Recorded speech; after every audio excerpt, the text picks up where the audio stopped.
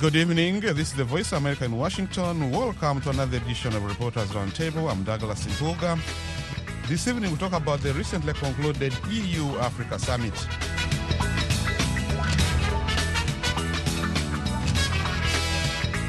And with us tonight is my colleague, Vincent Makorim, Managing Editor, English to Africa TV. Welcome to the show, Vincent. Thank you, and it's a pleasure. You're very much welcome. And also joining us is Suleiman Mugula, regular panelist. He joins us from Durban, South Africa, as usual. He's an independent political analyst. Good evening, Suleiman. Good evening, and thank you very much for inviting me. You're very much welcome. As I said, tonight we're looking at the EU-Africa Summit. They recently held the EU-Africa Summit. Leaders from the European Union and African Union just had their first official meeting since 2017. The original plan was for them to meet again in 2020, 3 years after their last summit, but because of COVID, that was not possible. This partnership between the two continents, which unites the 27 EU and 55 AU member states, was formally established in 2000. Now, gentlemen, you must have had this summit in mid-February, the EU-Africa Summit.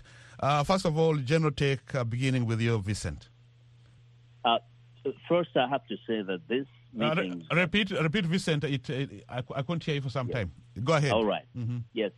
First, we have to observe that this is becoming a tradition for the last several years, maybe 10 or more, where African leaders travel to Western capitals or in the recent years also to the East to meet with the powerful nations to hopefully try to develop some relationship that can be beneficial to the continent. So this is not the first time that we have seen this happening. So what I can say is that what we observe, what we look at is to see what is the content of this summit. So we saw the European Union saying that it wants to reset its relationship with Africa, with the African nations, which meant that there has been a problem. And when you look closely, the big problem is that in the recent years, China, Russia, and even Turkey have made inroads on the continent of Africa, and therefore the European Union is realizing that it's losing footing, especially in countries where some of those countries in Europe used to colonize, and they're being extremely concerned on how to go about this, whether it is politically, economically, and even militarily. And so the summit really was predicated on the reality that these other powers, Russia and China, are really becoming extremely influential on the continent of Africa. And then we can talk further about the content of this discussion. Suleiman, your general take on the recently concluded summit? The summit, as you have said in your intro and what Vincent has said, is not the first time. It has been there since 2001. It's a series of... It's one of the series of meetings which is carried out as a ritual between the African continent and the European continent. Much as they always prophesize that it is meant to strengthen the partnership between the two continents, but it has become a ritual. The rhetoric is the same. The nature of the meeting is still the same. The Europeans have to call the shots, as always. And I think the conditions have been the same since 1884. Little has changed, and it's still the same. The Europeans are there to protect their interests, which interests they have protected for a long time. And I don't think even this particular summit has a difference. The core business remains the protection of the European interests, though on surface, to excite Africans, our interests are put in, but I think they are very secondary if we look at it deeply. I see. Vincent, following up on Suleiman's point there are some observers who have pointed out that this relationship between the EU and African Union has tended to be one dominated by the idea of Europe as a magnanimous donor and Africa as the grateful recipient. Do you look at it that way, or maybe that's an unfair comparison? I think regardless of what especially the passionate Pan-Africanist may want to say about, the continent being such a powerful continent with all these resources, that the relationship needs to be seen as being literally almost an equal kind of relationship. The truth is that things have really remained the same. Things have remained the same in the sense that Africa continues to be a recipient of the goodwill of the West in terms of the, financial aid, in terms of even when it comes to, you just need to look recently at the COVID situation, where Africa as a continent still found itself at the last, the end of the queue, trying to secure COVID vaccines. And what happened is that we saw the continent call out to the West, call out to the Europeans to help the continent try to supply vaccines, or even help try to set up production plants on the continent. So whichever way you look at it, it has been many years of independence, but where we are, we still at a situation where the continent see to the Europeans as a recipient. The Europeans have positioned themselves as they did from many years ago, even after colonialism, where they take, of course, from Africa, mostly raw material, but because the continent of Africa remains the least developed continent or in the world, the needs of the African continent make it inevitably a recipient of the Westerns in terms of trying to achieve infrastructural development, trying to achieve economic growth, trying even to deal with its health issues. And even when it comes to security, we've seen the fighting of jihadists, for example, in the Sahel region. One of the discussions, one of the topics on the agenda in the European-Africa Summit was all about how do we deal with the war against the jihadists in the Sahel, which has been fronted by the French along with the European allies under the Bahan arrangement. So at the end of the day, the truth remains that Africa is not seen as being capable of handling the security challenges that it faces unless and until it works with the Western nations, and those Western nations are expected to provide the wherewithal, to provide the resources, the military equipment and soldiers. So when you get a situation where, all your problems have to be, resolved only with the support of an external power, then you are obviously a recipient, and you're at a disadvantage because you do not have the upper hand in setting the agenda or even making the most viable suggestion on the resolution of your problems.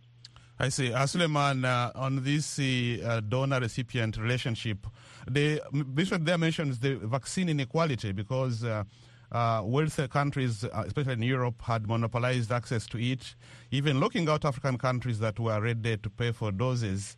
And this led to massive global vaccine inequality, with just 8% of Africans being fully vaccinated, according to WHO, compared to more than 60% in Europe. What's your take on this donor-recipient mentality? As Vincent has said, the status quo has remained since 1884. We are the recipients. The African continent is treated as a minor. When, for example, if we are to start with the COVID and vaccine, which you have asked me, when the pandemic was raging and when the vaccine were introduced, they hoarded the vaccines. They never cared about Africa. You'll find that, for example, a country like DRC, which has got about 90 million people, it has vaccinated only about 0.1% of the population. Why? Because they could not get access to the vaccine. Why? Because we are treated as minor. Why? African continuity is not a priority to them. All these conferences are only facade showing that they care for us. But as Vincent has said, we don't make the agenda. They make the agenda. They decide. When they decided that they had to release some vaccines for us, whether they are 1 month to expiry date, they would release them. They have donated quite a number of doses, 400 million, but at their own discretion. There was no equitable distribution from the beginning. Even then, to go further to the point, as we have said, we are not setting the agenda. If you look at the conference itself, let's look at the 2017 conference, the fifth summit. The fifth summit the theme was investing in youth for sustainable future. Now, 5 years down the line, do the youths of Africa feature anywhere in the program of the European Union versus Africa? What have they done? Look at the conditions of the African youth. What have we done? What is their conditions? They are still in the same miserable conditions. Unemployment has gone higher. The COVID has devastated the economies, and it has made them even more hopeless. Thousands of jobs have been lost. Now, when you look at the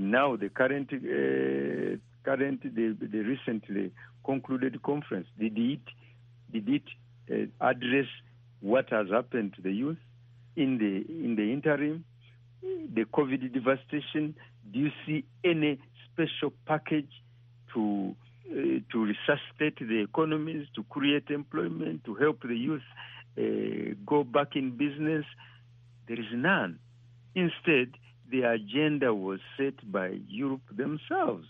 If one looks at the theme, if one compares the theme of the last summit, and you check what has been done between 2017 to date, you'll find that there is no correlation with, there is no fulfillment of the promises which the AU made as far as the investing in the youth is concerned. Instead, the youth are still vulnerable, they are still restless, they are still hopeless. Jobs are gone, the economies are devastated, and the help is not the one which is promised, is not even geared towards youth resuscitation as far as their social and economic development is concerned. Vincent, looking at the past summit and this one, nothing has been achieved so far. Do you expect anything to be achieved in this one? Apparently, there was not even any concrete commitment. Some people say it was just mere talk. You know, I see it as a reaction, just a reaction to China-Africa and Russia-Africa influence. And they're trying to figure out how to counter that, because one of the things that is clear is that the Europeans do not want to lose the grip on the African continent. They have been concerned for the last several years with the way African countries have kind of turned eastward. And, of course, the colonial linkages make the Europeans want to maintain. They know the benefits of having Africa, in their fold. They have benefited. The Europeans have benefited from the continent of Africa for decades, for now a century.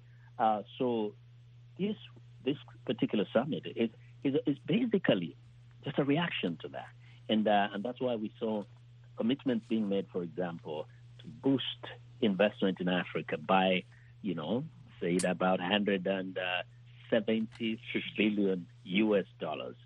And all this is all about how the Europeans are trying to figure out how to try to maintain a footing on the African continent. And I have to say, of course, African leaders are trying to earn respect from the Europeans.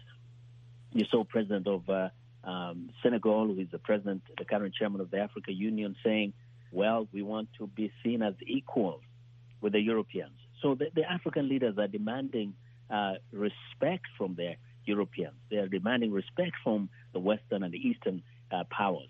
But the reality remains, as long as you are the one who is receiving, who is benefiting from the development of the Western nations or China or Russia, you really cannot be treated as an equal. You cannot, even if you wish it. Now, not to say that those Western nations or the Eastern nations are necessarily showing blatant disrespect to the African leaders or as a continent. But the truth remains that Africa is at a disadvantage because of its underdevelopment, of disunity, of insecurity, and because of all these needs by the continent. It creates a condition where Africa is trying to figure out how to solve its problem, but it cannot solve the problems without relying on the Europeans, on the Chinese, on the Russians, on the Americans. I see. If you're just joining us, you're listening to Reporters Roundtable. We are coming to you from the Voice of America in Washington. Tonight, we're looking at the recently concluded European Union-African Union Summit that was held in mid-February. Our panelists are my colleague, Vincent Makori, managing editor TV English to Africa, and Suleiman Mugula, an independent political analyst in Durban, South Africa, and I'm your host, Douglas Mpuga, here in Washington. Gentlemen, one of the sticking issues that has been pointed out by many analysts is the issue of fossil fuel hypocrisy, what they call, some of them call it a hypocrisy, because wealthier countries which have contributed the most to climate change, and while lower income countries, most of them in Africa, are disproportionately feeling the effects. And then there's the issue of paying for the loss and damage in poor countries caused by climate change. There were lots of pledges to help Africa cope with this. It wasn't prominent in this summit, was it, Vincent? Beginning with you. Let's go to Suleiman. Okay. No, it wasn't. The climate change transition was never a very big issue, though it is covered in the 150 billion euro package, investment package, which they are talking about, and they are promising that amongst the issues which are to be there will be the transition to in the energy sector. So, as you have said, it is not a very big. It didn't feature as a very big issue. It was just coming in as one of the issues to be covered under the investment package. And as we have said again, and as we shall emphasize again, when you look at the themes of what was discussed, Mark Sall emphasized it from the beginning, and he said we want commitment from Europe on the development of energy, of gas and accessible energy to the people of Africa, because you have got about 600 million people in darkness who don't have even access to electricity, and so on. But in the long run, still, as they said, when you look at what the commitment was, it was never directly on the energy and the climate change transition. So it still remains their own agenda. The mood, the behavior is still paternalistic. They still determine what they have to give us. And if you look at their agenda, it only included what they have. And unfortunately, as Vincent has said, we don't have African leaders who can come up with a specific focused agenda to demand from them.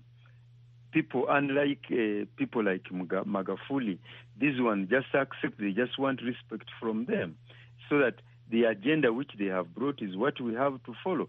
Otherwise, even the bottom line is that the question of being an African European continent partnership is not even there. When you look at their policies and the way they disburse their assistance packages, they disperse them on bilateral terms. So it is not as a continent. If it was being dispersed as a continent, we would have seen one collective package. For example, a stimulus package, post-COVID stimulus package for the continent to divide within itself. Post-COVID assistance in the energy sector. It will be focused. But now it is just general terms, but in the long run, it goes bilateral. So even the question of being European and African partnership, in reality, it is not even there.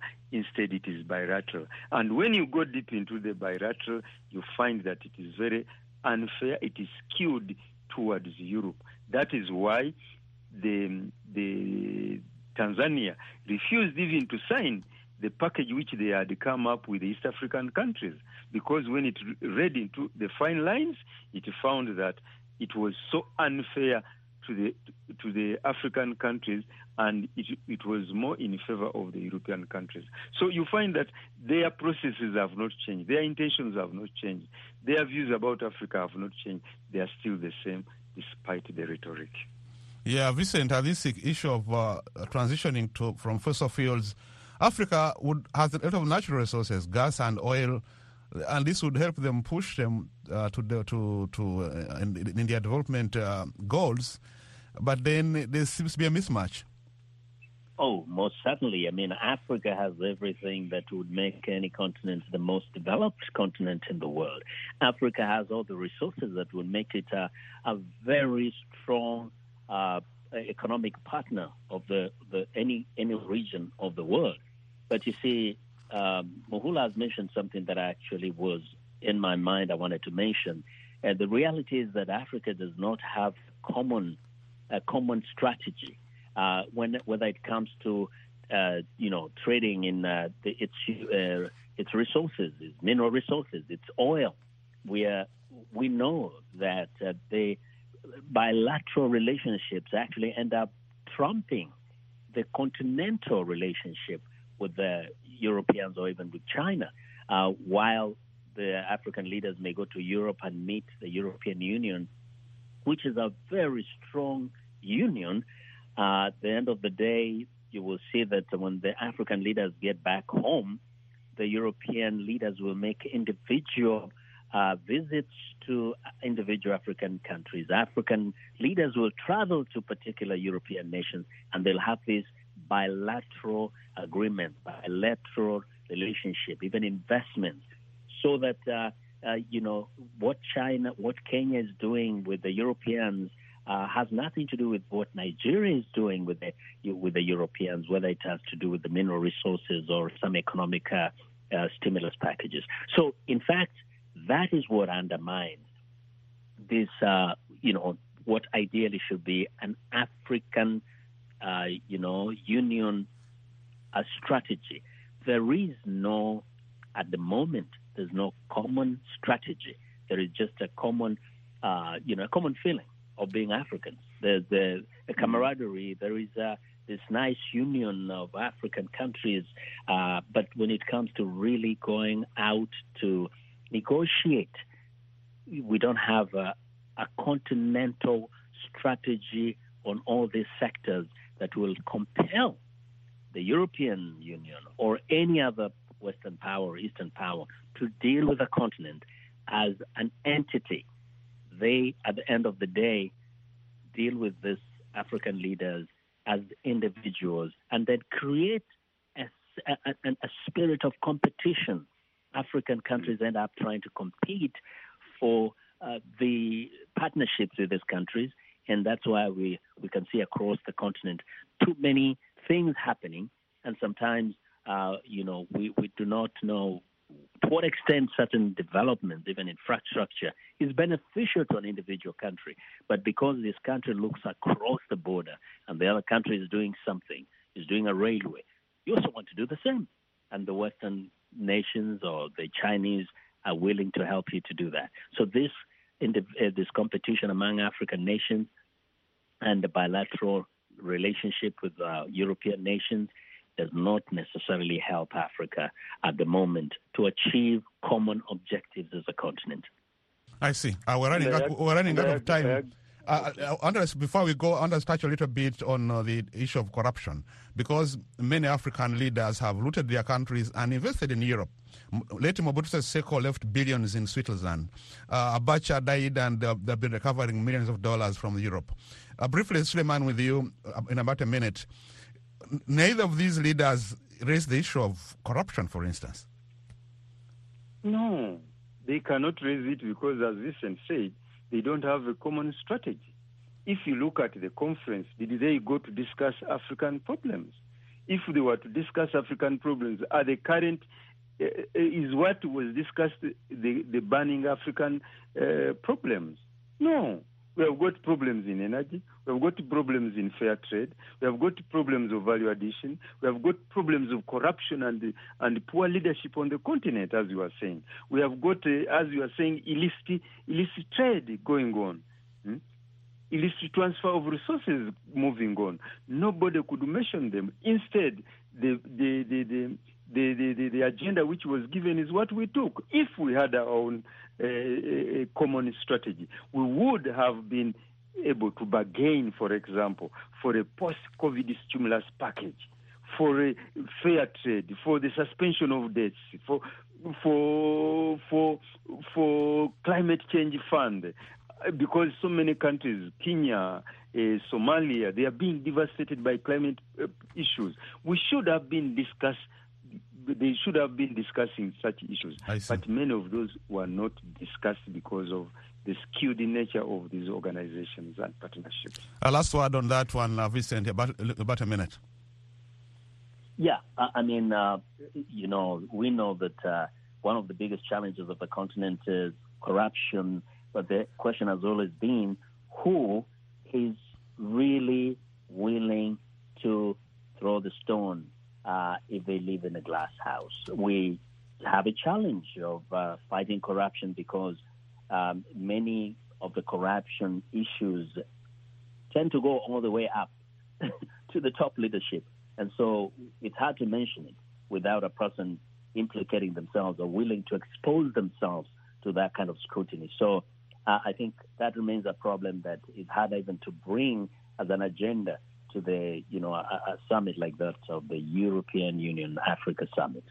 So one word to each of you. Are such summits helpful? If you to a certain extent, not. To a certain extent, not, because real issues concerning the ordinary Africans are not usually discussed. Instead, issues which will benefit Europe. Vincent?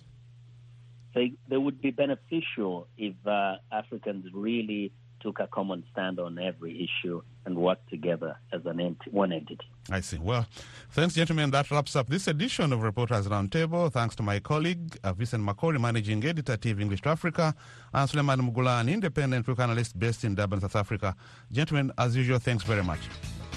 It's been a pleasure. Thank you. You're very much welcome. We'll be back again next week with another edition of Reporters Roundtable. A reminder that you can access this program by going to our main website. And until next week, I'm your host, Douglas Mpuga, wishing you all the best.